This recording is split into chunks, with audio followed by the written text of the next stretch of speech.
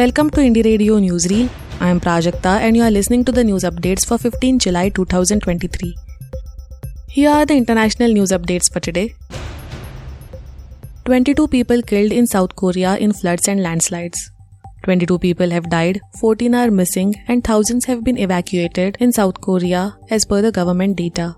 A third day of torrential rains caused landslides and the overflow of a dam. The weather has also caused rockfalls, power cuts and damage to infrastructure. The Korea Railroad Corporation said that it was halting all slow trains and some bullet trains.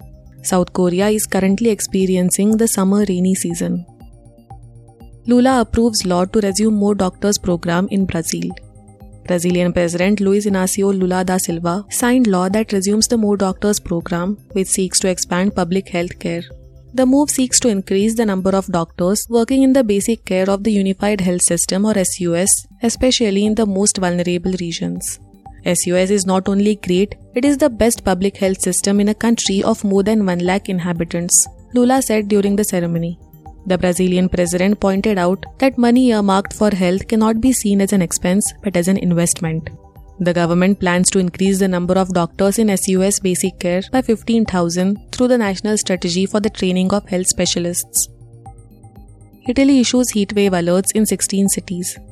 Red alerts have been issued for 16 cities across Italy as extreme heat continues to affect southern Europe. Climate scientists from the European Space Agency say that temperatures could reach 48 degrees Celsius on the islands of Sicily and Sardinia. If so, then those would be the hottest temperatures ever recorded in Europe. The Health Ministry of Italy cautioned the public from being in direct sunlight between 11 am and 6 pm and advised people to stay hydrated and eat lighter meals.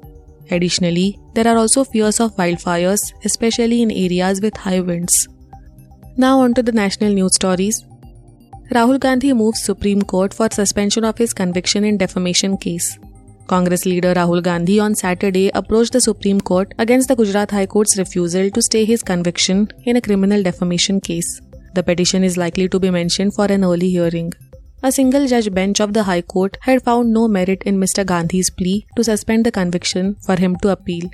Justice Hemant M. Prachak had said, "It is now the need of the hour to have purity in politics." The judgment had reasoned that suspension of conviction was not the rule but only an exception resorted to in rare cases. Mr. Gandhi has argued that the High Court judgment does not even consider a series of Supreme Court and High Court judgments which hold that a sitting MP's conviction did indeed fall within the category of rare and exceptional circumstances. Heavy rain in Delhi again amid race to open jammed floodgates. Heavy rain returned to Delhi once again on Saturday evening. The capital still grapples with severe flooding after record showers and a record-breaking rise in water levels in the Yamuna River that flows through the city. Authorities raced to open roads choked by the flood exacerbated by the release of water from Hatnikund Barrage in Haryana. Chief Minister Arvind Kejriwal has assured that efforts are being made to open all 5 gates of the Yamuna Barrage, some of which are jammed with silt to aid the drainage of flood water.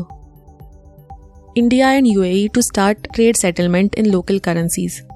Prime Minister Narendra Modi, who is in Abu Dhabi today, holding talks with UAE President Sheikh Mohammed bin Zayed Al Nahyan, announced that India and the United Arab Emirates have agreed to start trade settlement in local currencies.